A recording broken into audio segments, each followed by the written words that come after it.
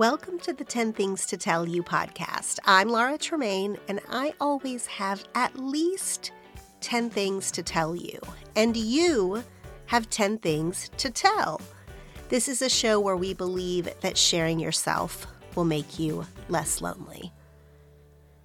So I realized recently that it has been a long time since I have talked about anxiety on this show, or any kind of mental health, really, which is interesting because this is something that I have talked about a lot over the years. It's been a big part of my life, a big part of the messages that I want to get out when I talk to other women, because I want people to feel seen and known.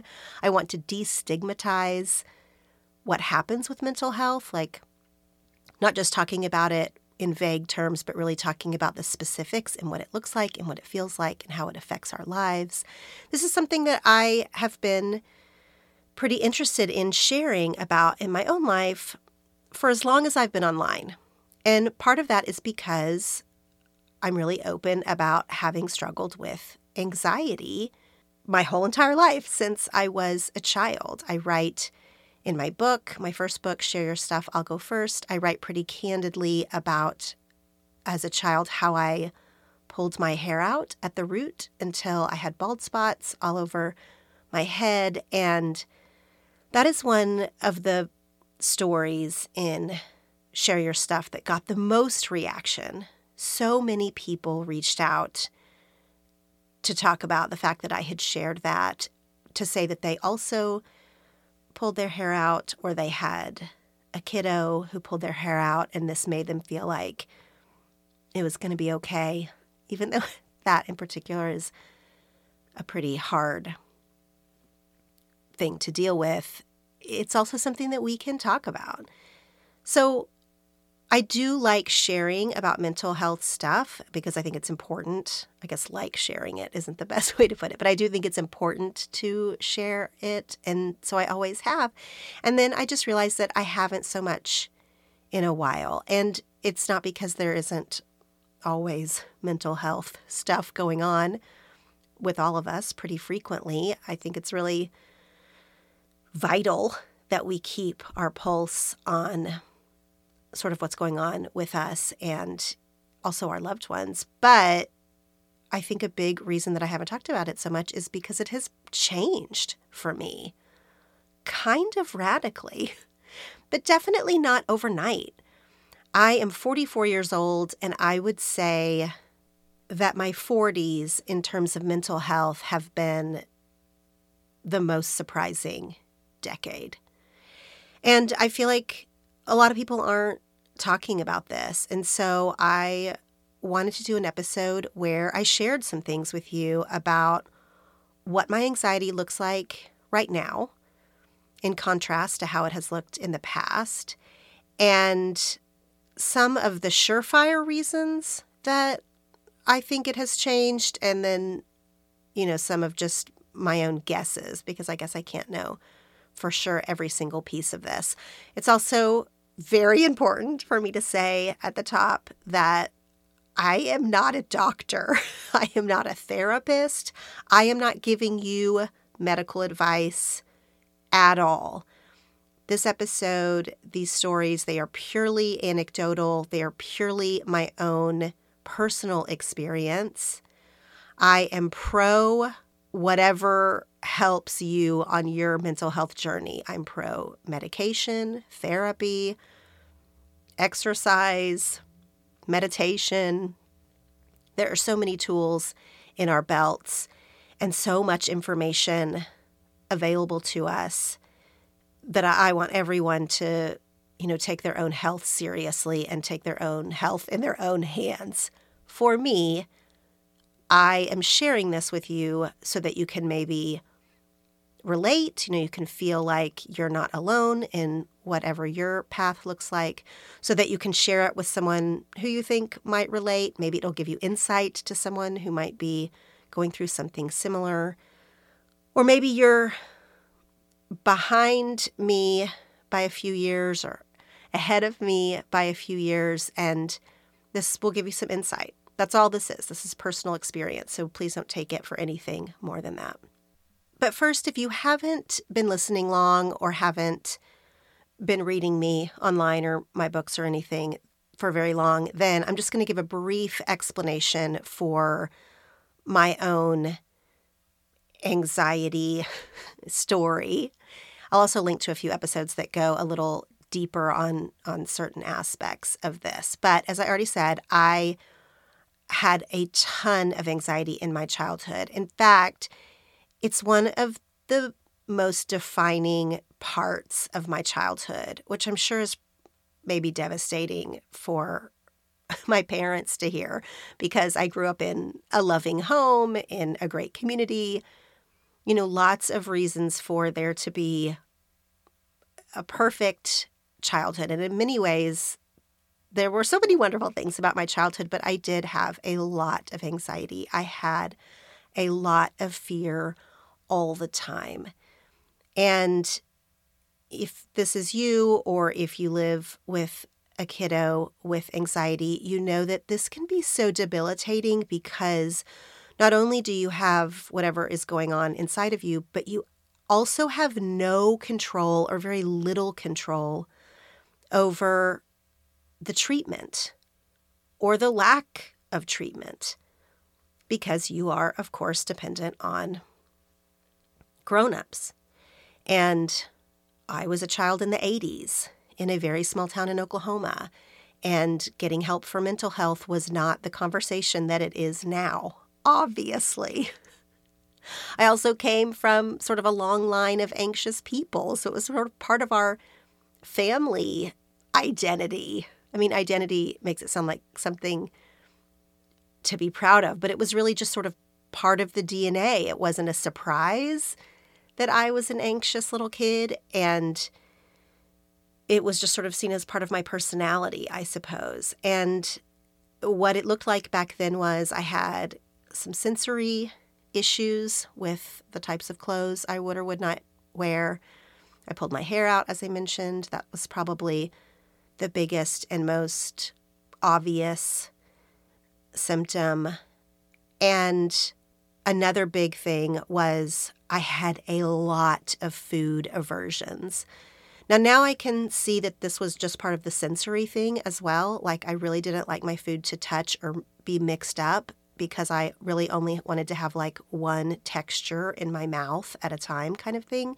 So that's also sensory, but it was a very big deal. The food thing was a very big deal in my family for a really long time. And that was one of the things that my parents did accommodate. My mom was not trying to hurt me or stress me out in any way. So she would often make side food for me, which it's always hurtful for me when I see that painted as spoiling a child to make them separate food or something like that, when that was one of the biggest acts of care. Was she made food so that I was able to eat. Otherwise, I would be absolutely unable to eat. And she knew that, So that's what it looked like when I was a kid. As I got a bit older in, high school, college, it looked a little more traditional. And by that, I just mean some, things that were easier to point out or talk about, like some social anxiety things, and like I didn't like being in crowds or loud spaces. But it wasn't really extreme on that level, and it could kind of also be read as just I'm an introvert. I like to be alone. I like a lot of quiet. That piece of it has never really affected my life too much. Then there was the things like stress around finals and deadlines, or the stress of teenager-y things. It was normal circumstances that I would probably have an outsized reaction to, and not necessarily just like normal teenage drama reaction, but like, I had some circumstances in high school where my body absolutely flipped out on me, and I got an ulcer in my esophagus. I had mouth sores throughout my mouth. I was really struggling. inside, and it just came out to my outsides with just these very unusual symptoms that are clear as day to me now as sort of stress symbols, which is sometimes hard to untangle from a normal stress reaction to mental health complications. I couldn't untangle them all now. They're all sort of woven together. The same was true in college. But I was always seeking some kind of peace. I really had to work at finding some kind of peace. There was just a lot of racing thoughts, racing heart, which then becomes really hard to stay in a room when your body is in full fight or flight. And even if it wasn't an absolute panic attack, it was just a low-key vibration of stress. It was just very difficult for me to find peace sometimes. I did have my first true panic attack when I was a teenager. I actually thought I was dying. I thought I was having a heart attack. My heart was racing to a kind of scary degree. I was at home alone at my parents' house, and that was terrifying. One of the things that came into play then, and that would come into play for many years and maybe affects you, is, of course, hormones.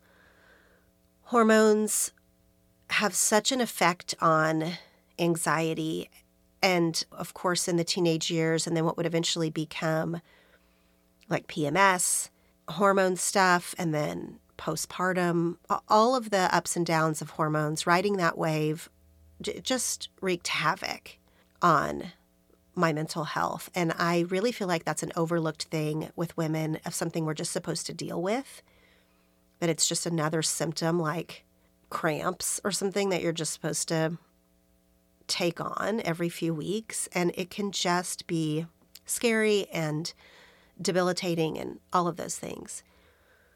Once I moved to Los Angeles after college, by that time, it was starting to become much more commonplace to talk about anxiety. This is in the early 2000s. And I felt very comfortable, almost relieved, to openly share with anybody about mental health stuff, because I was so happy that I didn't have to keep this secret anymore. And I hadn't necessarily worn it like a secret, but I just felt it didn't set me apart in a bad way. That it was, full circle moment, going back to the way my parents had always treated me, that it was just part of who I am. And that wasn't anything to be ashamed of. It wasn't anything to hide. It was part of me. And so I talked about it like you would talk about any other part of your genetic makeup. And what was interesting was, you would have thought, just as an outside observer, from a bird's eye view, you would have thought that, moving across the country with barely any savings, without a life plan, without a job, that would be a recipe for mental health disaster for someone who had gone through definitely some times of fragility in college, where I just, wasn't quite sure what the next step was going to be. You would have thought that making such a bold move like that would be, a disaster. But it was anything but. And that's one of the times when I started to realize that actually making big, bold moves, or really taking control of my life in that way, did bring me some of the peace that I was seeking. And I think that feels like the opposite in our heads, that we have to have a really controlled environment in order to stay calm. And I get that. But also for me, sort of forward movement, feeling productive, feeling, again, like I had some kind of control. When before that, before young adulthood, I had not felt like I had any say in a lot of ways in my life. You're under your parents' roof, then you're under your college rules, you're under your church mandates. You have to live in accordance of something that someone else has set for you in every aspect, in every area. At least that's how I felt. And so getting what I viewed as freedom, moving to LA with no oversight, that freedom, attaining that level of freedom was actually really helpful for my anxiety. Even as I acknowledge now that I was hardly under anyone's thumb. I did not have domineering, dominating parents. I had not had an overly rigid college experience. So a lot of this is just the cages we build for ourselves. And when I felt free of that for whatever reason, it was one of the most formative times of my life. I can see that now. My 20s were full of normal life stresses, work, trying to find a career, dating, etc. And so generally I had some ups and downs, but none just incredibly dramatic, not too much of a roller coaster until I was postpartum with my first baby, Lucy. And my kids are only 2 years apart, and the years following their births, the years when I had little bitty kids, was absolutely, so far, the hardest season of my life. In general, but especially from a mental health standpoint. I was not okay on and off. And I have some regrets about that period. I wish that I had taken medication then. I really white-knuckled it for much longer than was necessary. And, it has left me with some regret. I feel like I look back on that time, and as hard as it was, I wish that I had different memories from how I was feeling with these beautiful babies. It was really hard, and I will never stop telling women to not white knuckle that season. There's so much help available to us, and I want women to take advantage of it and not just think that postpartum is just part of the gig and everybody has to ride it out, because it just doesn't have to be that way. What it looked like for me in that season is anger. I feel like I had postpartum anxiety that exhibited itself as postpartum anger. And I did not like feeling angry all the time. And I also didn't see it very clearly. I sort of thought, well, everybody's grumpy sometimes. Plus I have these little bitty kids, right? Like, it's a hard season. And I had people in my life, friends, my sister, who pointed out that I seemed to have tipped over into not a normal amount of emotion or roller coasterness, or simply I just wasn't feeling like myself to them. And guess how I responded to them? In anger. Yeah. I was mad that they were pointing out something that I felt like you were supposed to just white knuckle your way through. But my kids got better. I started going to therapy.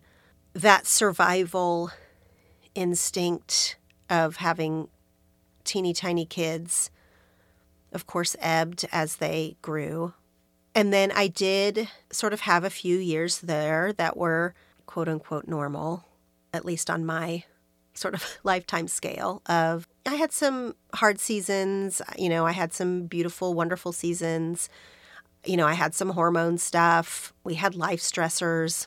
Like, we had a chunk of time in there that was the normal ups and downs of life, and my anxiety responded as such. Even though, of course, side note to say, sometimes you can have all kinds of mental health issues that have absolutely no correspondence to what's going on in your life, because that's how mental health works. You can have a chemical imbalance. You can be unable to control how your hormones are affecting you.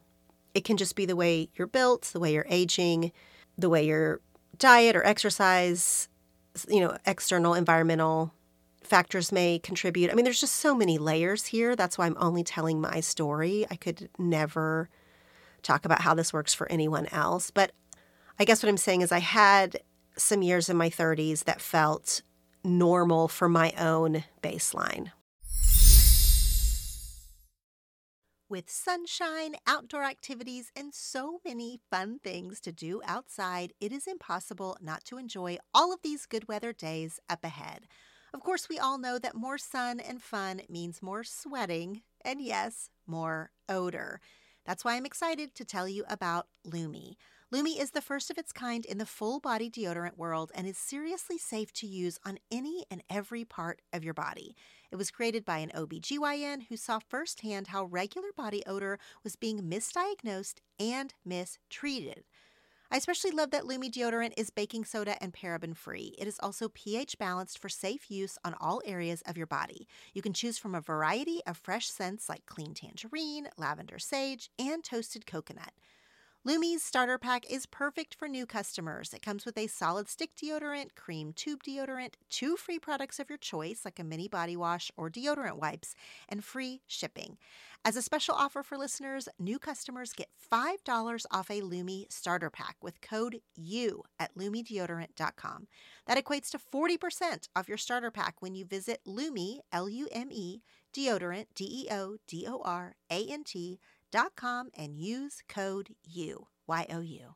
It's not every day that you find a product that you truly love and want to shout about from the rooftops. Well, friends, I have found something that I am genuinely excited to share with you today, and that is Born shoes. Born shoes are made with the best top-quality leather with functional stitching and flexibility. They are lightweight, but they're also supportive. They are great for all casual occasions, extremely comfortable, and especially good for travel. The brand recently gifted me a pair of the Ithaca-style sandals. Of course, they are beautiful. The footbed has extra foam for added comfort and with a slight heel for lift. I am positive that I could walk all over London in this pair of shoes, just like I did in my Born sandals last summer. Born shoes offers sandals, flats, boots, and heels in several styles and color choices. Take comfort in Born shoes. Every season they make high-quality shoes that feel as good as they look. With artistic touches, unparalleled craftsmanship, and exquisite materials, Born designs shoes to satisfy the demands of every lifestyle. Go to bornshoes.com for a 15% discount plus free ground shipping on all full-price shoes when you use my promo code TELL.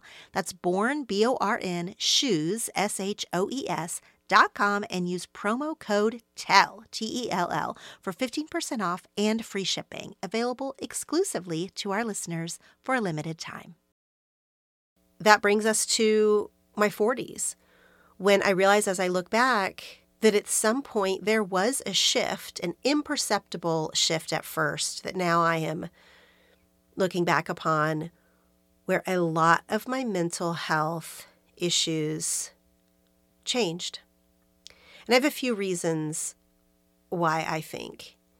And again, I'm sharing this for you to be thinking through maybe what has changed for you or what you want to change. Or if you're younger than me, maybe looking ahead and this provides a little bit of light. If you're older than me, maybe this will be very familiar to you. But the first thing I'm going to talk about is something I talk about every single time I discuss my own anxiety, and that is sleep. Sleep changed radically for me. Guess when? In the pandemic. So I'm not going to take any sort of silver lining of the pandemic. That's not the angle I'm taking. But from a personal level of radical life change, starting spring of 2020, sleep was it for me and my family. So prior to that, both my kids were in elementary school when the pandemic hit. And prior to that, they both had to be on the bus at like 7:15, I think, in the morning. And so I spent, after the years of little kidness where they wake at the crack of dawn, even once they were school age, our family had to get up at 6 a.m. That's not a particularly crazy schedule for little kid life or school age kid life. It's early, but it's doable.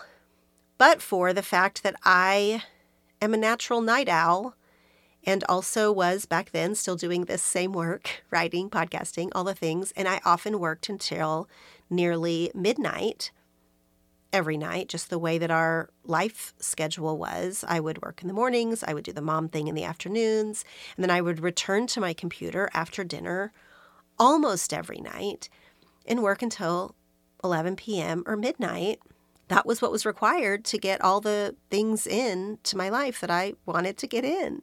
And so I was getting roughly 6 hours of sleep a night in these school age years, with some rare exceptions. And then when schools closed because of the pandemic, my kids were schooling from home and they had to log in at, I think it was 8:20 a.m. Well, you know, our household, that means we were getting up at like 7:45 a.m. So I was getting almost 2 hours more of sleep every single day. And I cannot overstate this change in me. I mean, I noticed it, probably a few weeks in, and then definitely a few months in. I was like a different person. I was less on edge. I was less riding the waves of emotion or hormones or moods or anything. I was so much steadier, calmer. That peace I'd always been seeking was easier to come by when I wasn't exhausted. And exhausted isn't even the right word. We need a word for like sustained chronic fatigue. When that started to change within me, it was so dramatic that I knew I could never go back. Like I already started to do the math on, I can never go back to a decade of sleep deprivation. I can't do it. It had happened slowly, as things do, like you descend into sleep deprivation when you become a parent. And then in a regular timeline, I'm sure maybe it also sort of, you transition out of it slowly. But in our situation, like school was in one day and out the next day for a year. I went that long getting 8 hours of sleep a night, sometimes even more because, again, pandemic, our schedules were so weird. We were also going to bed earlier and then sleeping later. So it was one of the most radical physical transformations. I loved everybody so much more when I had rested. I loved myself more. I had clarity. I had so much personal growth in that time. And of course, you can't extricate whatever personal growth was happening on a global level and how that was impacting us. And then also what the changes that are happening within our own bodies and households and spirits. You can't piece out every single thread. But let me tell you right now that the sleep piece is huge, huge. I was 40 that year. And so it was also probably, I'm sure, being affected by, aging and some of those changes. But the getting enough sleep became a really, really big deal. And I could not deny how good it was for me in a way that I then had to adjust even once the kids went back to school. I had to prioritize it in a way that I hadn't before. And then, not because of my sleep schedule, but just because of life, we also moved houses and were closer to the kids' school, so they weren't getting on the bus as early. Our life and family rhythms just looked a little different on several different fronts. But still, I was getting more sleep than I ever have, and that has made all the difference. I know that people don't want it to be as simple as that. I know some people want a different magical answer. But for me personally, the thing that has come the closest to a magical change in my mental health, and I should specifically say to my anxiety, because I'm actually going to talk about depression here in a second, and it's different. They're not the same thing. Sometimes I think that they're used hand in hand, but there are some radical differences, and I understand why getting a lot of sleep might make those two things looks different on a person who is depressed versus a person who battles anxiety. But getting enough sleep, which you can't always control, or you can't always feel like you can make the proper adjustments because of your life schedule, work schedule, kids schedule. I wouldn't have made any adjustments on purpose. My kids had to get on the bus at a certain time and I had to work till midnight. Like it's just, I couldn't figure out, or I put no effort into figuring out because I didn't realize how crucial it was, how to make that look different. It took a radical life change for that to be forced upon me and then for me to see the difference that it made. So that's the first thing, sleep. I could honestly preach about this all day. It's that important. The second thing is magnesium. So I started taking magnesium daily.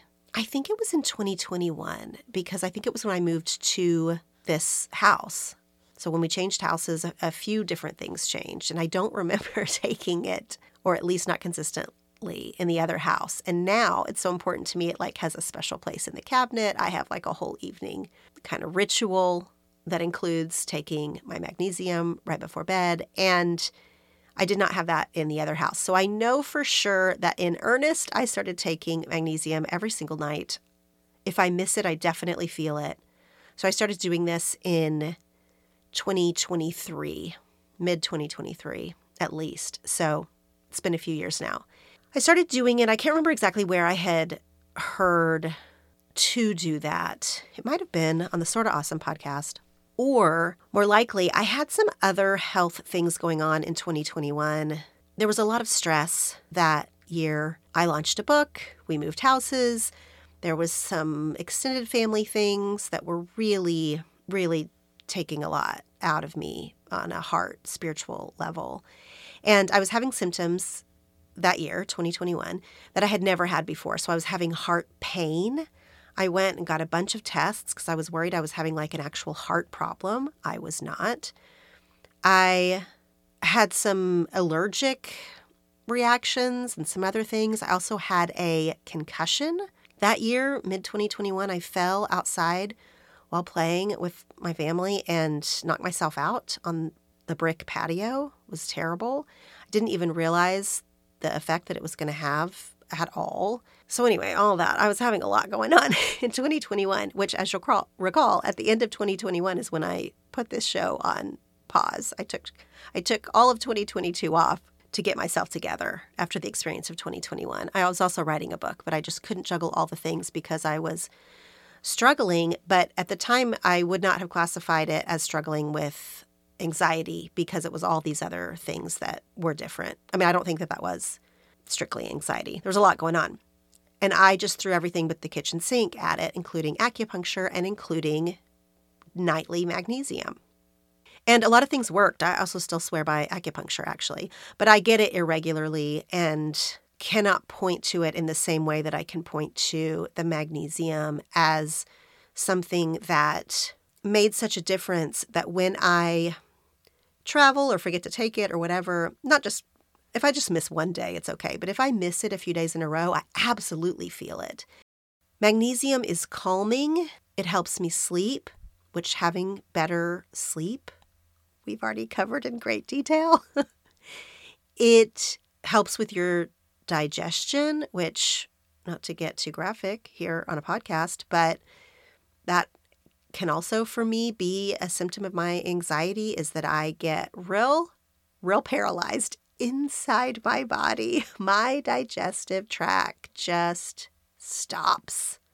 Magnesium helps with that. And while there are some mixed reviews medically, I tried to look up some specific studies to point you towards if you wanted to learn a bit more about the magnesium thing, but it seems like there's some mixed reviews on it. I feel, for me personally, that it was not a placebo effect in any way, because in that season where I was, like I said, throwing everything but the kitchen sink at my physical and emotional struggles of 2021, I was doing very few things super consistently, and I was not putting a ton of credence into the magnesium thing. Like, I was just doing all the things. So even though I was doing it nightly, it took me months, I think, literally months, maybe even before I realized, oh, that was the thing that was making a difference. I could feel a difference. I knew that I was calmer and having a little more clarity, definitely sleeping better, definitely flowing better. And I almost feel like, I could be misremembering this, but I almost feel like somebody mentioned it on social media, said it on social media, and I had that they were also taking magnesium and it was having X, Y, and Z effect. And I had a light bulb moment of being like, oh, is that the thing that's working the best? Even though I had been taking it for months. But please know, I was in a little bit of a weird state. And once I noticed it, I was like, yes, this is the thing, or one of the things in my routine now that I am going to stick to. It's inexpensive. It's available. I can remember to do it. And it has made a huge difference in my life. Y'all know that I love to play games on my phone to unwind, and I am always looking for a new one to download. And I recently ran across Two Dots, and I want to tell you about it. Two Dots is a free-to-download puzzle-based game that involves connecting dots through relaxing puzzles while unlocking levels and collecting prizes along the way. There are different gameplay modes to make the experience unique and exciting with every single puzzle. There are over 5,000 distinct puzzles with various power-ups and special dots ready to earn as you move through the levels. The in-app music and visually stimulating interface provide a soothing experience when you just want to relax and unwind.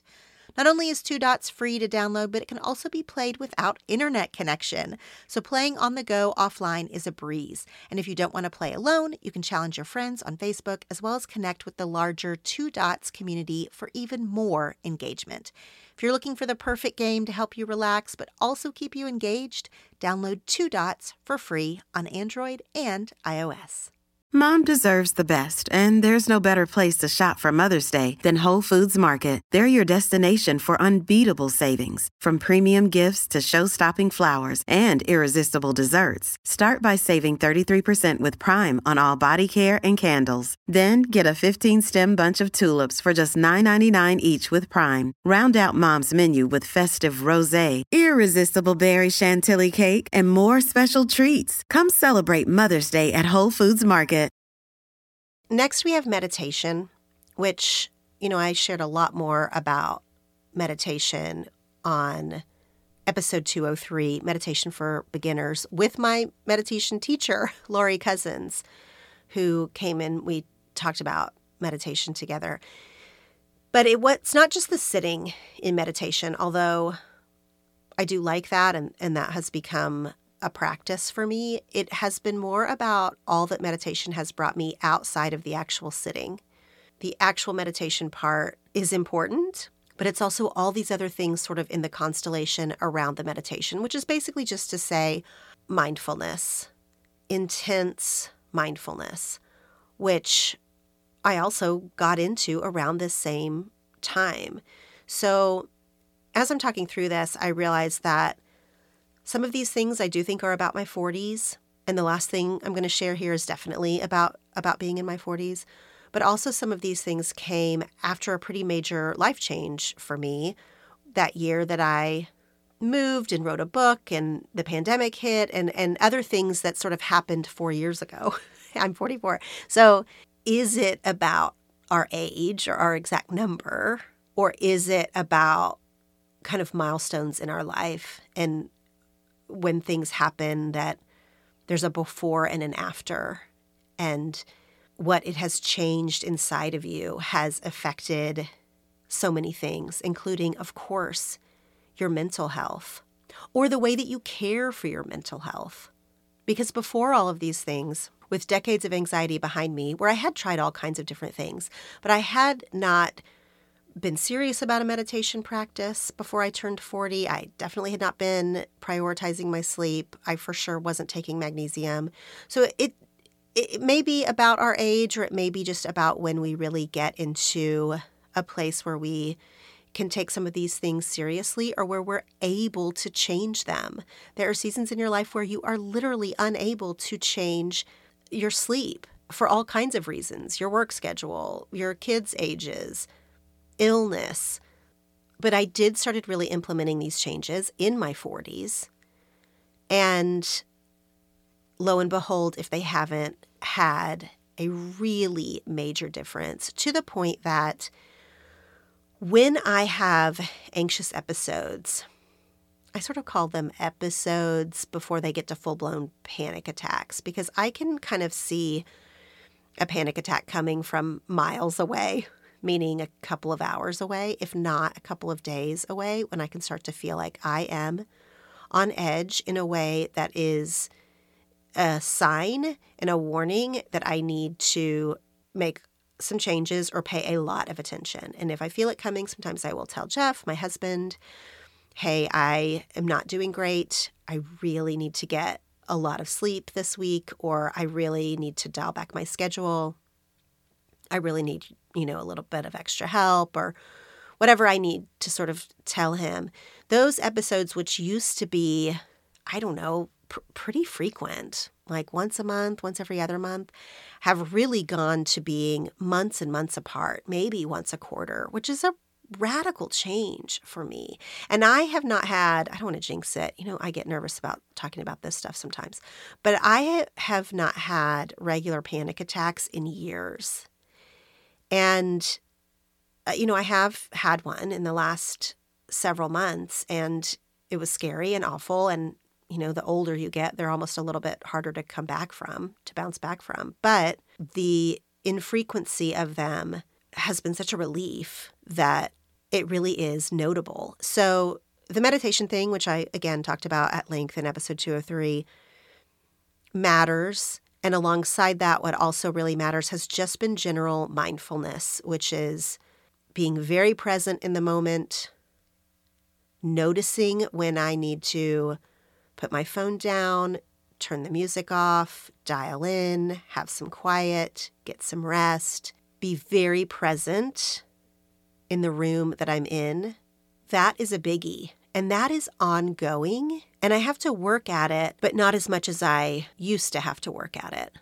In my 30s in particular, my anxiety led to a ton of dissociation. Like, I had a really hard time being in the moment. I would pay attention like I was recording my favorite show. My own life was my own favorite show, but I wasn't really there. And I would relive the day when I was alone, or at night when I was trying to go to sleep, or when I was driving in quiet or something.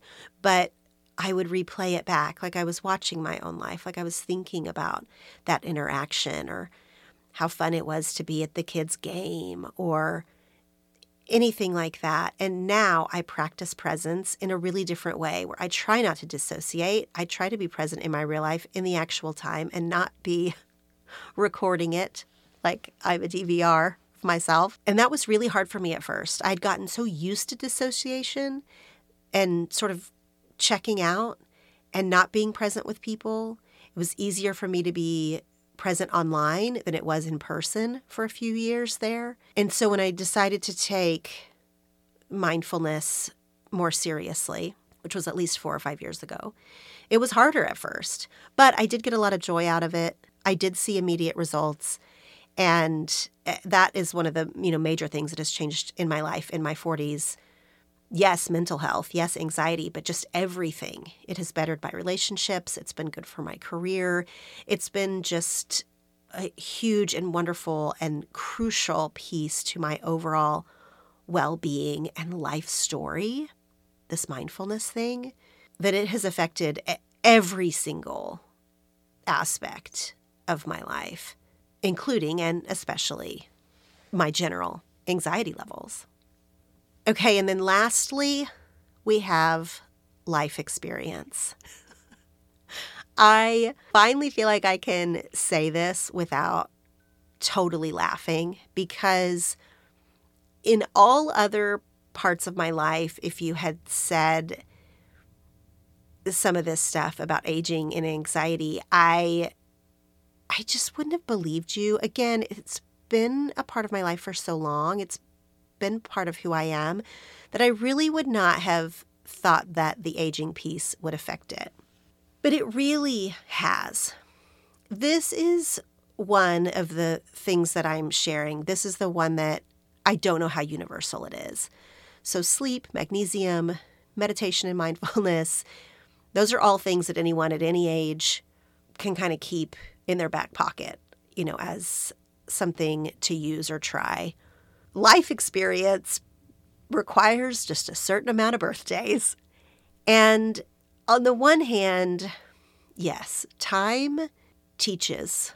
And on the other hand, I do think it sort of depends on what sort of anxiety you are struggling with. So a lot of people do not have that childhood anxiety piece that I have. In fact, most women that I speak to, anxiety is new to them in adulthood. A lot of times it was kicked off postpartum. Again, hormones are so underrated here of how that can affect you. Or they had something really be hard in their life. Grief, divorce, bankruptcy, moving away from loved ones, like the things that can happen in adulthood that can really kick off some real mental health struggles. That seems to be more common to the women that I'm talking to versus someone like me that has had it their whole life. And so I do not know where age plays into all of these things I'm about to say. But for me, my 40s, and I hope I have many, many decades to come to learn this over and over again. But for me, my 40s have been a relaxing into myself in a way I didn't even know was possible. And tied up in these things is the pandemic and my kids getting older and achieving some lifelong dreams and other external things. But there is an internal thing in myself in my 40s that is such a balm to my anxiety because my lifelong anxiety is steeped in control issues and fear, so much fear. I've spent my whole life afraid. And sometimes these were valid fears, but mostly they were just unknowns. And that was so, so scary to me. There are things about aging, not that aging isn't scary, but that releases some of those fears. Like there is sometimes a tipping point, not in all things, not that we can't all get wrecked by a surprise, but there are some things that you have lived long enough to know that you're going to get through something, that what goes around comes around, that this too shall pass, that karma is your boyfriend. I mean, all the sayings. You are going to get through things and you start to feel an inner strength, an inner resiliency. Maybe you start to feel an inner fatigue and you just don't have the actual energy for drama or BS, right? Like there is this thing that has transpired in me over the last few years since I turned 40 that just is like, yeah, it's going to be okay. And if it's not going to be okay, well, then that's going to be okay too. And I've actually asked myself if that's laziness or if that's the opposite of thoughtfulness, like if I don't care enough about certain things that I used to care deeply about, if I should be more worked up or stressed or fearing like I used to certain things. And I do just feel like this is the life experience piece that we all witness in people older than us and that we just don't understand till we get there. I mean, how many times have you talked about something big and important and scary and hard and awful with an older person and they don't seem to be acting as freaked out or as dramatic or any emotion as you are because they're sort of like, well, these things happen or whatever. This is like a general feeling, but I never thought I would get there because I thought that it was maybe a personality type, not totally realizing that there is a life experience piece to how you deal with anything. And it's not everything. Like, please hear me that there are plenty of things that are worth feeling all the range of emotions deeply about. Of course, there are. And, that has no age. Heartbreak has no age.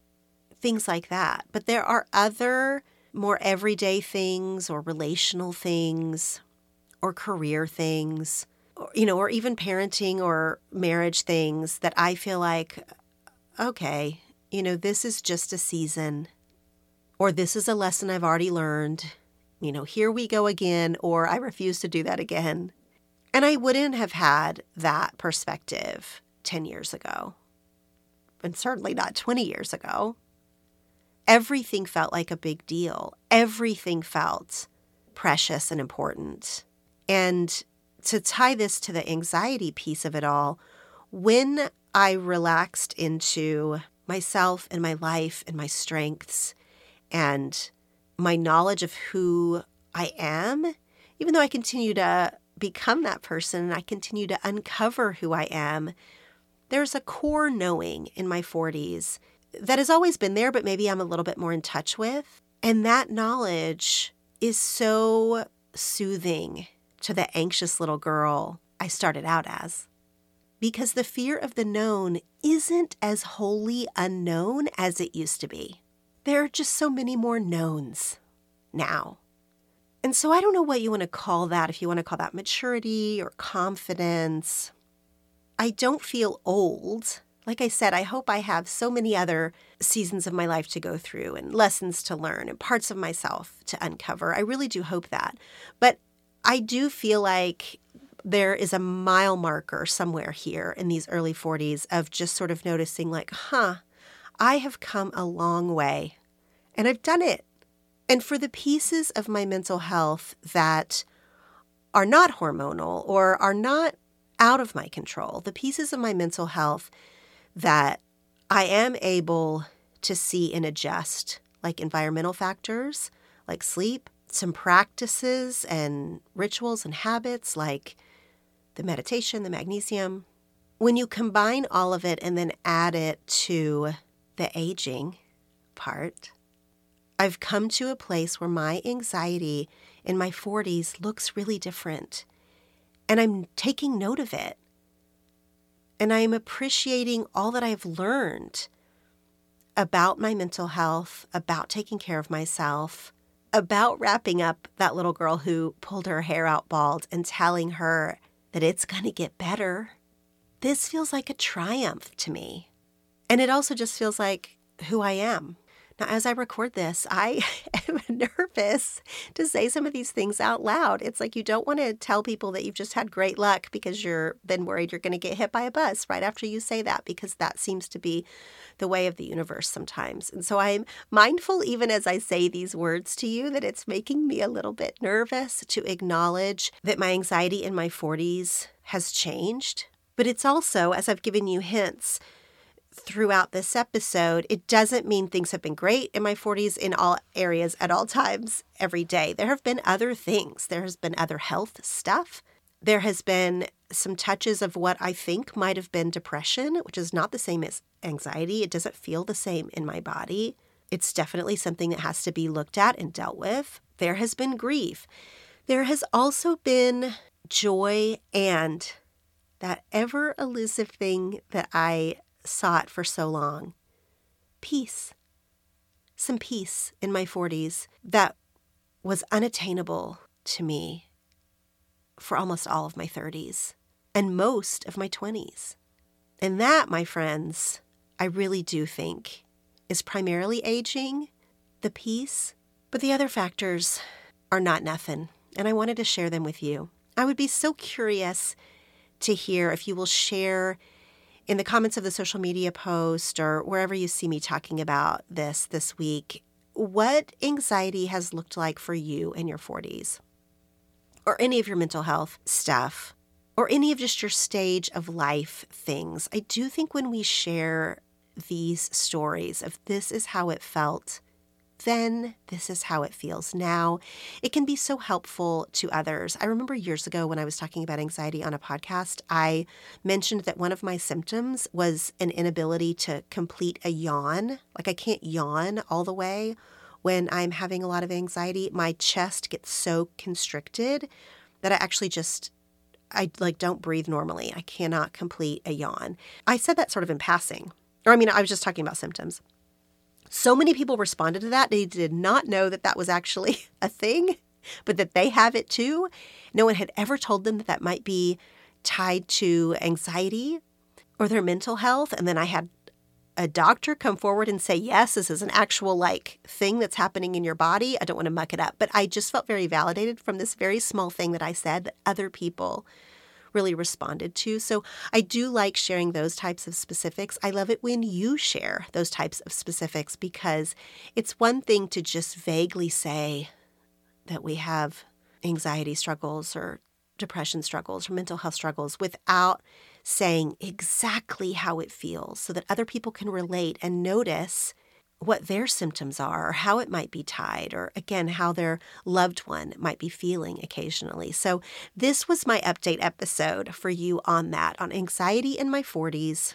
We are not going to let the fear of the universe ripping this out from under our feet scare me into publishing this episode, because I do love sharing these personal things with you. So thank you for listening. I hope this has inspired you to talk a little bit more about what your mental health feels like right now with someone you love or online. We always have our 10 things to tell. And for me, this is one of them. So thanks for listening, friends. Now go share something.